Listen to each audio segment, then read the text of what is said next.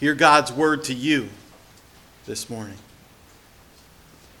Paul, Silas, and Timothy, to the church of the Thessalonians, in God our Father and the Lord Jesus Christ. Amen. Grace and peace to you from God the Father and the Lord Jesus Christ. We ought always to thank God for you, brothers, and rightly so, because your faith is growing more and more, and the love every one of you has for each other is increasing.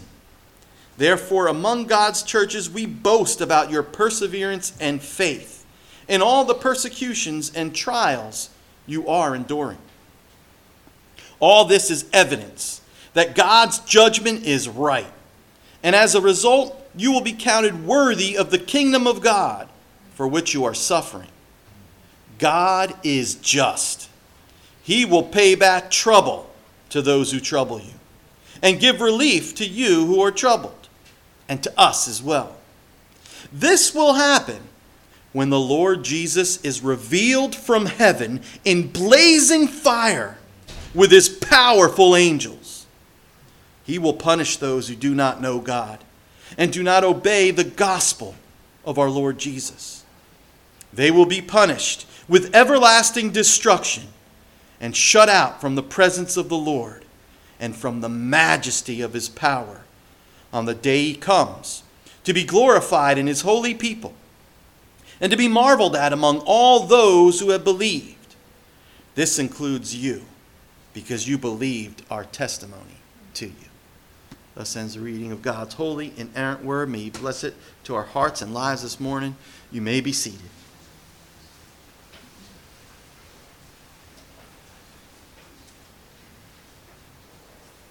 Excuse me. Figure I'd do this now because I know I might be needing it later too. Hey, one of the guys in the back there, can you grab me a water in the office?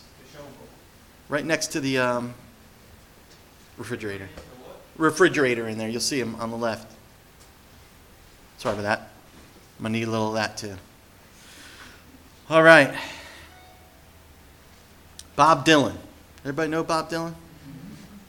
He had 2 or 3 awesome Christian albums that have really blessed my heart over the years. And there's one song, I've tried to sing it, cover it, but you ever try to cover a Bob Dylan song?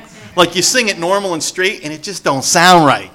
You got to do it with all the cracked voice and everything. Thanks so much, man. You rock.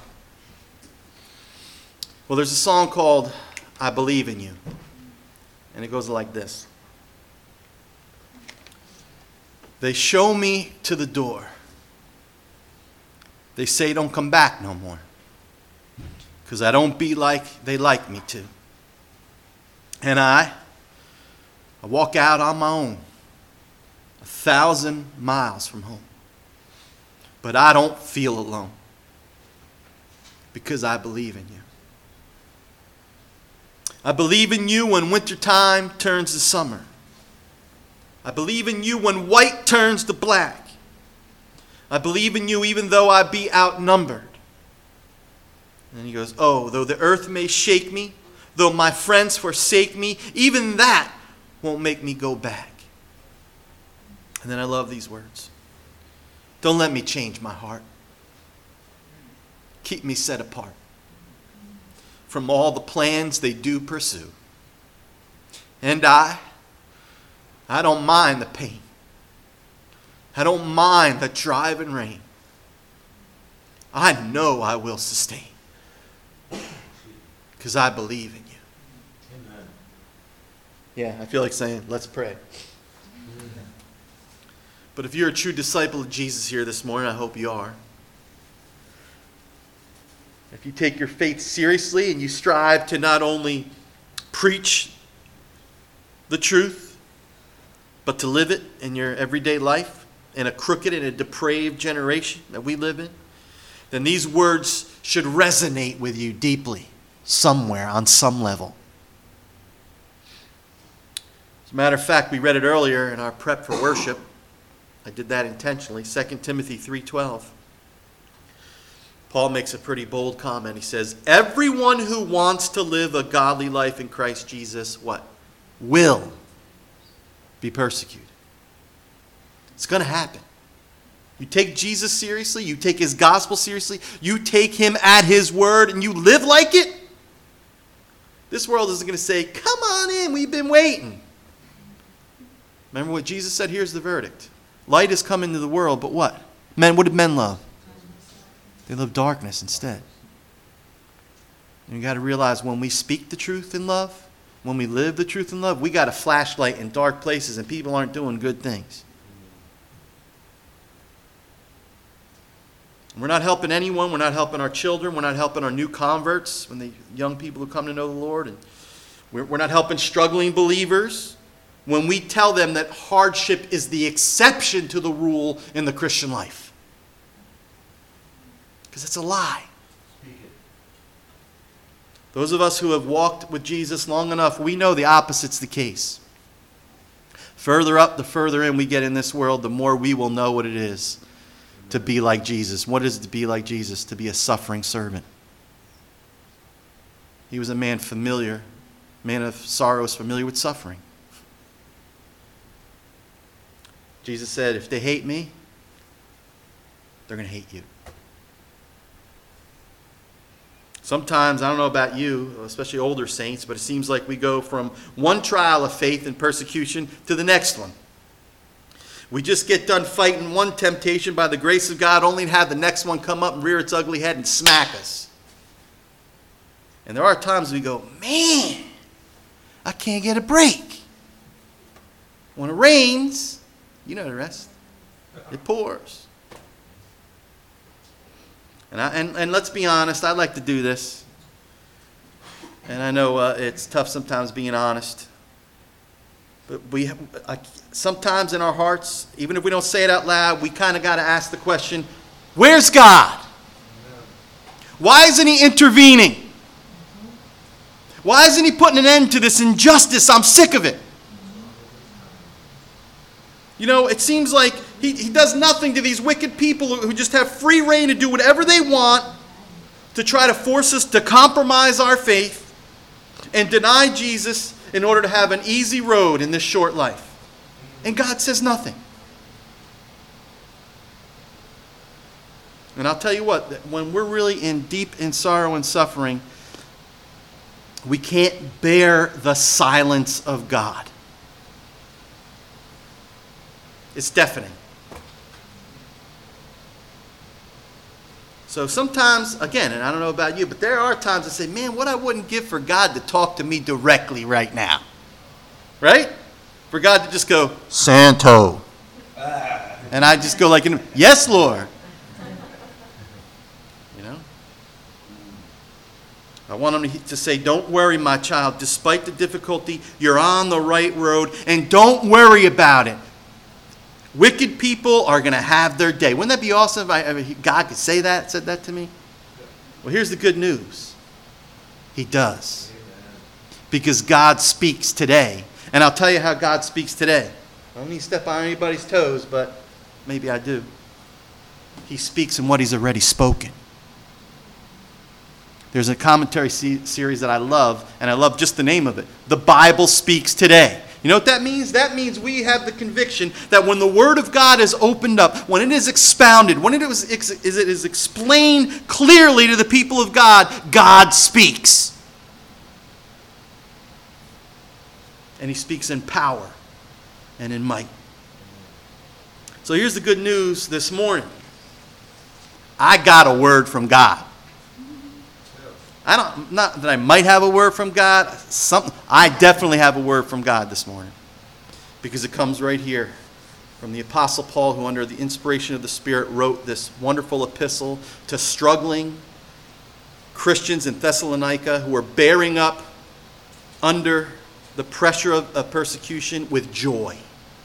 And he commends them for that. And he gives them this wonderful message. And here is the gist of the message, and we'll break it down a little bit in the next few minutes. Here it is. God promises to give relief to all his people who suffer injustice from a world that hates him. Isn't that wonderful? We have a word from God. We have the promise from God. You remember, now I always show my age up here, but now I'm finally seeing some people like my age or maybe even a little bit older. I don't know. How do you spell relief? Remember that? R-O, no. what we're going to see is how we spell relief is J-E-S-U-S. Can I get a witness? Yeah. If you keep doing that, man, I'm going to start preaching. So I'm just saying. Brother, I'm here. You got it. All right, so what we're going to see is this. God's promise to give us relief from injustice, and we're going to see 4 things. See, not 3 this time. I wanted to change it up. That way you don't fall asleep. We're going to see what he promises, when he promises it, when it's going to happen, how he's going to do it, and then we're going to see who he's going to do it for. Ain't that cool? Right in the text. I didn't have to make this stuff up. So let's take a look at the first thing. What is God going to do for us? What's the promise? Well, to put it very succinctly for time's sake, he's going to give us relief from suffering in an unjust world that hates him and hates his people and does whatever they can to trouble us. Look at verse 5 real quick. All this is evidence that God's judgment is right. And as a result, you will be counted worthy of the kingdom of God for which you are suffering. Now, this is the question. All this is evidence. All what? Right? You have to ask that about the text. All what? Well, what's mentioned in verses 3 to 4, of course. And I'm going to summarize it for you for time's sake. Paul was just saying to them, writing to them, that he and his fellow missionaries, that's why he says we, he and his fellow missionaries ought to thank God because it is right to do so for 2 things. And what he thanks God for is, first of all, he thanks God that their faith is growing more and more. And the word in the Greek is like blossoming like a tree. Isn't that beautiful? And then he thanks God that their love for one for another is increasing more and more. And now I'm going to preach. This is awesome because guess what? This was a direct answer to a very specific prayer that he prayed in 1 Thessalonians. He said, I ask God that your love may abound more and more for one another. And now the Apostle Paul comes back and says, I ought to. It's my duty to say, praise God, he answered that prayer because now I see you loving each other even more and more. So what does that mean? Why am I pointing that out? I'll tell you why. Because when you see faith, hope, and love, when you see that, when you see saints bearing up under unjust suffering, guess who you have to thank? God. That is a work of the power and of the supernatural power and grace of our holy God. Because in and of ourselves, we tap out right away. We'd say, this ain't for me. You remember Pilgrim's Progress? Pliable? He keeps hearing about the celestial city, the city to come, and he's like, I'll go with you.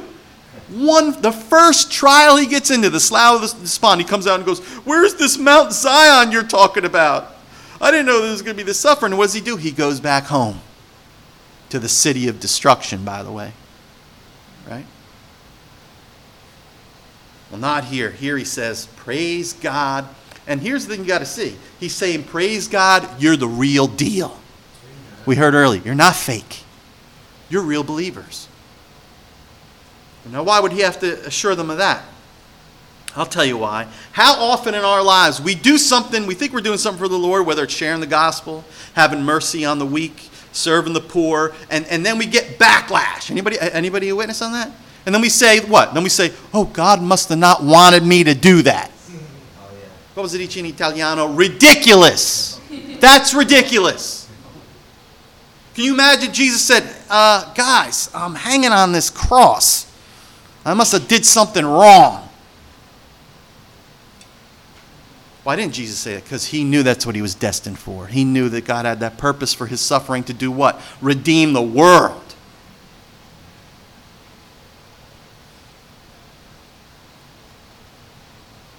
And then he says this, which is really awesome.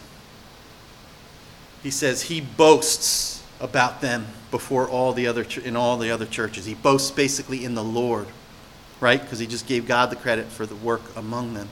And what he's basically saying is he goes to other churches like Corinth or wherever, right? And he says, that's what I'm talking about. You want to see what a church is supposed to look like? This is important to see this. Look at the Thessalonians. They're my peeps. That's an example I want you all to follow of true faith. Because listen, they understood first there's suffering and then there's glory. Before the crown comes what? The cross. Jesus didn't go right to the throne. How did he get to the throne? Through what? The cross. They followed the same path their Savior trod. Far from demonstrating that God wasn't listening to their prayers, or that God had forgotten them, or that God is not blessing them, this bearing up under unjust suffering for the kingdom of God is clear evidence, Paul says, and this is where he's getting to his point, it's clear evidence that God's judgment is right.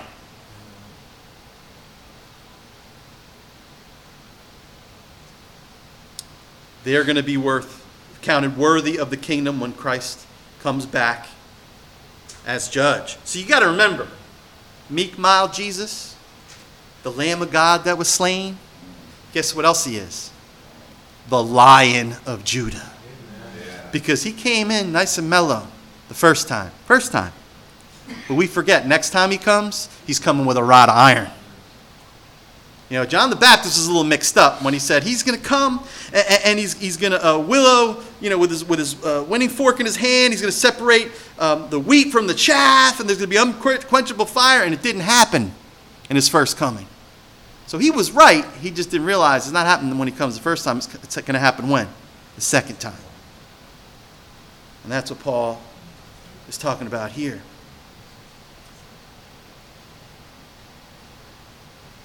So this is a very powerful point. I want you to see this.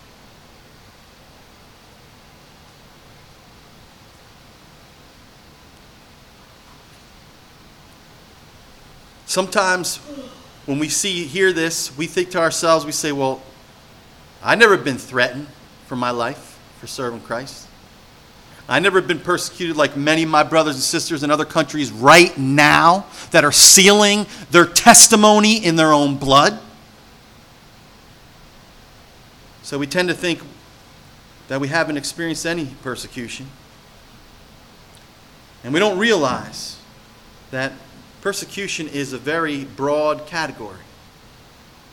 Let me give you some examples. When you experience laughter, mocking, exclusion, I'll tell you, one of the biggest painful things as a human being is to be excluded. It's not a good feeling. And many of us will avoid that at all costs. I remember my buddy and I, who led me to the Lord, we went around and we shared the gospel with our whole, literally, this is not like figuratively, literally shared it with the whole staff in the restaurant we were in. People would be like running away from us, stuff, going into the freezer and things. But they actually invited us, somebody invited us to go to one of the after parties, because we usually didn't go because there was a lot of drinking and things. But this time I thought, hey, you know, it would be a good chance to follow up on witnessing and things. And this one chef said loud enough for us to hear, and he obviously wanted us to hear, who invited them? Why are they here? Didn't feel good. And they made us feel like fish out of water. They made us feel like we don't belong, like Bob Dylan sang earlier. You know, whenever we're treated badly because we are striving to actually put God's word into practice and live the way he calls his holy people who have been redeemed by his precious blood to live, that's persecution. In school or at work, I always think of the you know, you've seen this in many movies, because you know where the kid goes to find a lunch table. You with me? And as they get closer, the people all kind of, or they put something there so you can't sit down. Sometimes if your kid really is one of the odd ones who tries to live for Jesus, not just blend in, it's going to happen. Maybe not the lunch scenario, but they're going to find they're not treated well. You know, some of us, we don't use filthy language like we used to. You know the whole friends don't treat me like that. Because we know that Jesus shed his blood to make these lips holy. And we get all kinds of, well, a Boy Scout, can't cuss around him.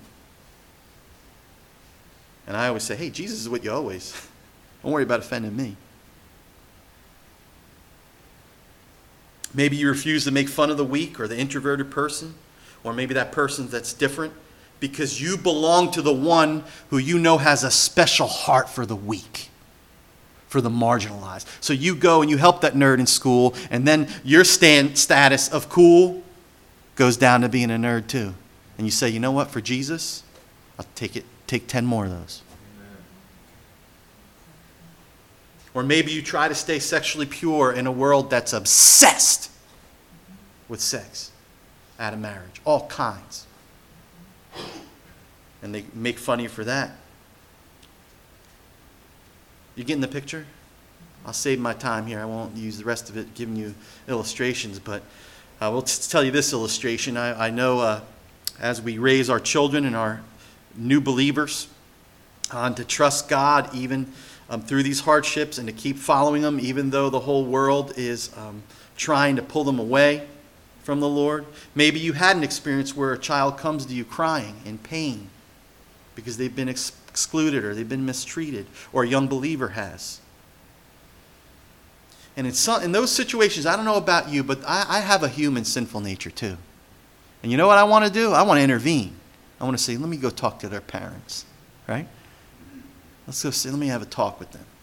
I'm going to give them the right hand of fellowship. No, I wouldn't do any of that stuff. But and I want to fix it, right? Don't you want to fix it? And sometimes I want to say, I feel so powerless. I wish I could take away your hurt. I wish I could take away the pain. I wish I could take away the injustice. So God, why don't you do something? Why don't you care? Are you fair? You're supposed to be a just God. When is one of the young believers going to experience relief? And I guarantee that's what the Thessalonians were wondering on some level. So look at verse 6. Don't worry, this is my longest point. Don't get nervous. Look at verse 6. God is just. That's like, cold water on a hot day. He will pay back trouble to those who trouble you and give relief to you who are troubled and to us as well. Praise God. We got a word from heaven. Amen. God is just. He's going to pay them back in spades. And it's a deep and a solid and a lasting comfort to know that God clearly says he is going to right all wrongs. Just saying those words brings peace to my heart. And you know what's interesting? Paul says, and he's going to do it for us too. Because remember, Paul lived in prison. He was beat. He was stoned almost to death. And he says, man, someday that relief is coming for me. So this is my buddy wrote a song. Matt Bissonette wrote a song. It's called Good Company. And he said, you can nail me to the tree. It just puts me in good company. And you're in good company with the apostles and the prophets and Jesus who went before you. When you're treated like this, then you could say, hey, I am the real deal. Because I'm just like Daddy. I'm preaching because not only what? So here's the question. Okay, great. Relief's coming. It's on the way. God is just. When's this going to happen, Lord? I'm so excited for this message. Yeah, I'm not going to hear too many amens on this one. Well, let's look at when. Look at verses 6 and 7. This will happen when the Lord Jesus is revealed from heaven in blazing fire with his powerful angels. That's where you kind of go, that's not what I was expecting. That wasn't the answer I was looking for. But the truth is, that's only going to happen when Jesus comes again. Amen? That's when the big reveal will happen. We watch these shows when they rehab houses. There's the big reveal, right? Or when they lose 7,000 pounds and gain 8,000 back next year. But anyway, there's the big reveal, right? Well, the big reveal isn't going to happen until the heavens part. And we see the same Jesus who went up come down to claim his throne. I can't wait for that day. He's going to brush off the Satan, and he's going to sit and go, ha! Listen, Paul says this elsewhere in his letter to the Roman believers. He says, who hopes for what he already has? But if we hope for what we do not yet have, we wait for it, what? Patiently. Those of you who've been going through 1 Thessalonians, we've been seeing that patience thing a lot, haven't we? Patiently. And I know, I feel this way too. Wait a minute, I got to wait till then?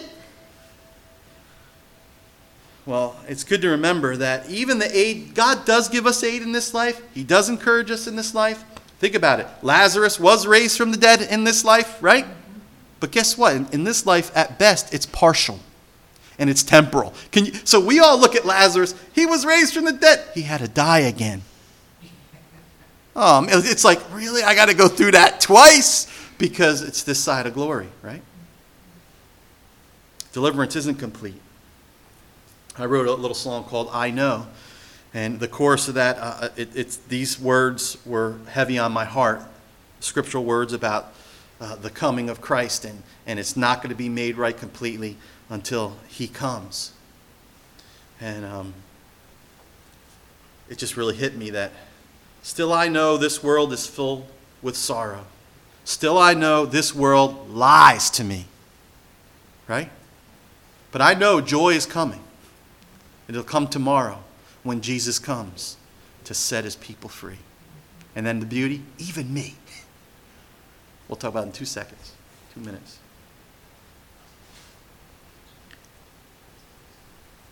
One more Dylan quote. Dylan says this in one of his other songs on that album. Will I ever learn that there'll be no peace, that the war won't cease until he returns? I love that. Because I got to remind myself that too.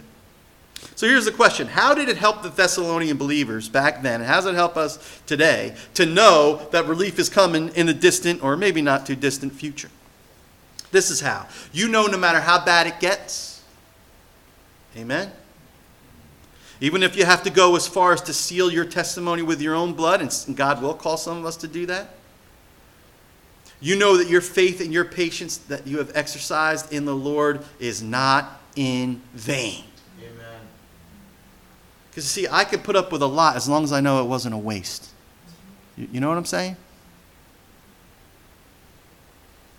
And Paul says right here, your faith and trust in God, even in the worst of circumstances, will be greatly rewarded when it really matters. And when does it really matter? When Jesus brings in his permanent kingdom.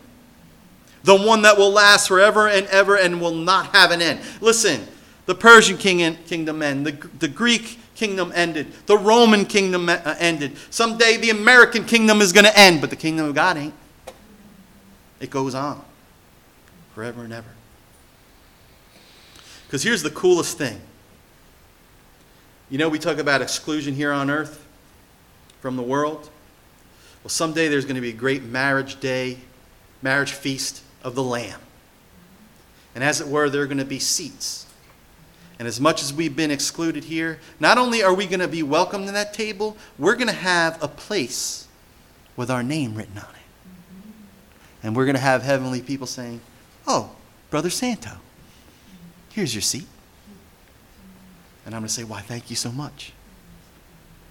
I don't deserve it, but I'll take it. See, here's the thing. As much of a difference as being saved makes in this present world, the real impact will only be seen on that great and terrible day of the Lord. Then you're going to be like, now I'm thankful that I've been saved. How's this going to happen? Real quick, verses 8 to 9. He will punish those who do not know God and do not obey the gospel of our Lord Jesus. They will be punished with everlasting destruction and shut out from the presence of the Lord and from the majesty of his power. Listen. The ones who troubled us, God's going to trouble. The ones who afflicted us, God will afflict them. And then listen, here is the powerful thing, and this is the thing that should drive us to share the gospel with even our enemies.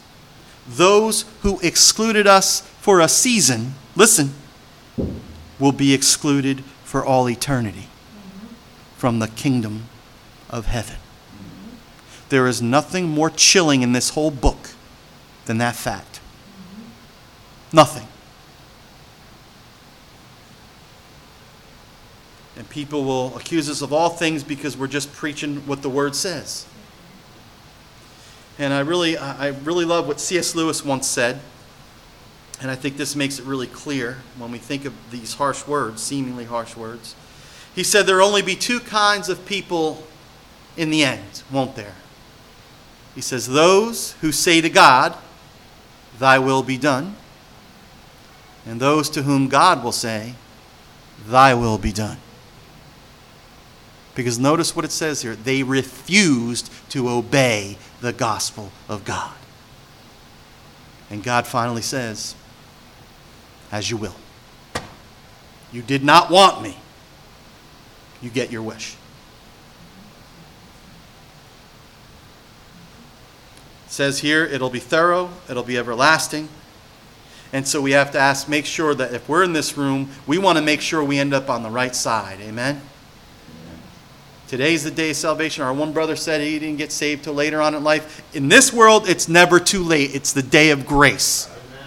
But I'll tell you what, when that time comes, when Jesus, either when you die or when Jesus comes, time's up. So now's the day. Last thing. We saw when, we saw what, we saw how. Briefly, and the last thing we're going to look at is who. Who's he going to give relief to when he comes back? Look at verse 10. On the day he comes to be glorified in who? In his holy people. And to be marveled at among all those who have believed. And this includes you. I don't know about you, but I'm going. Shoo. Because you believed our testimony to you. And I think it's interesting, we get in this debate of who are saints, who are the holy ones. The saints are described one way here. You know who they are? They are those who believe the testimony of the gospel. They're not some special superhero, Green Beret Christians who can do miracles that we can't do. They're those who receive Jesus as Savior and Lord and show the fruit of that by their lives.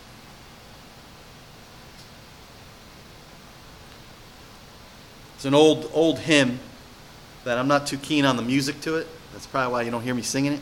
Maybe someday we'll change it. But the words are impeccable.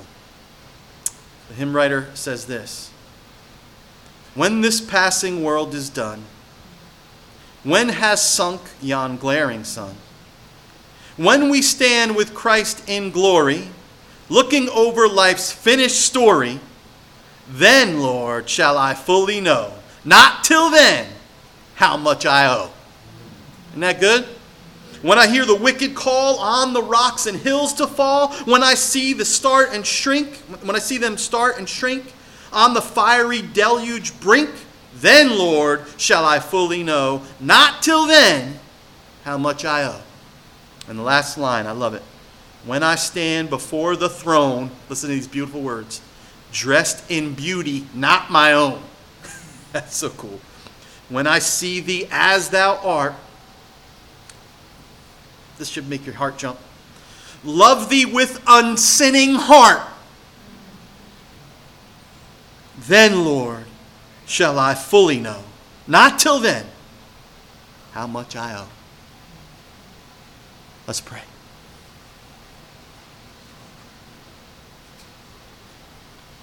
Lord Jesus, we thank you for your Spirit's power. The Holy Spirit, the third person of the Trinity that you promised to give all believers. We thank you that he works in us what is pleasing in your sight. He grants us faith and repentance, and he gives us the staying power to have that hope for what we don't already have, that we might press on and still believe, even when literally the whole gates of hell try to prevail against us. God, we thank you for our brothers and sisters in Thessalonica, who are now with you in glory.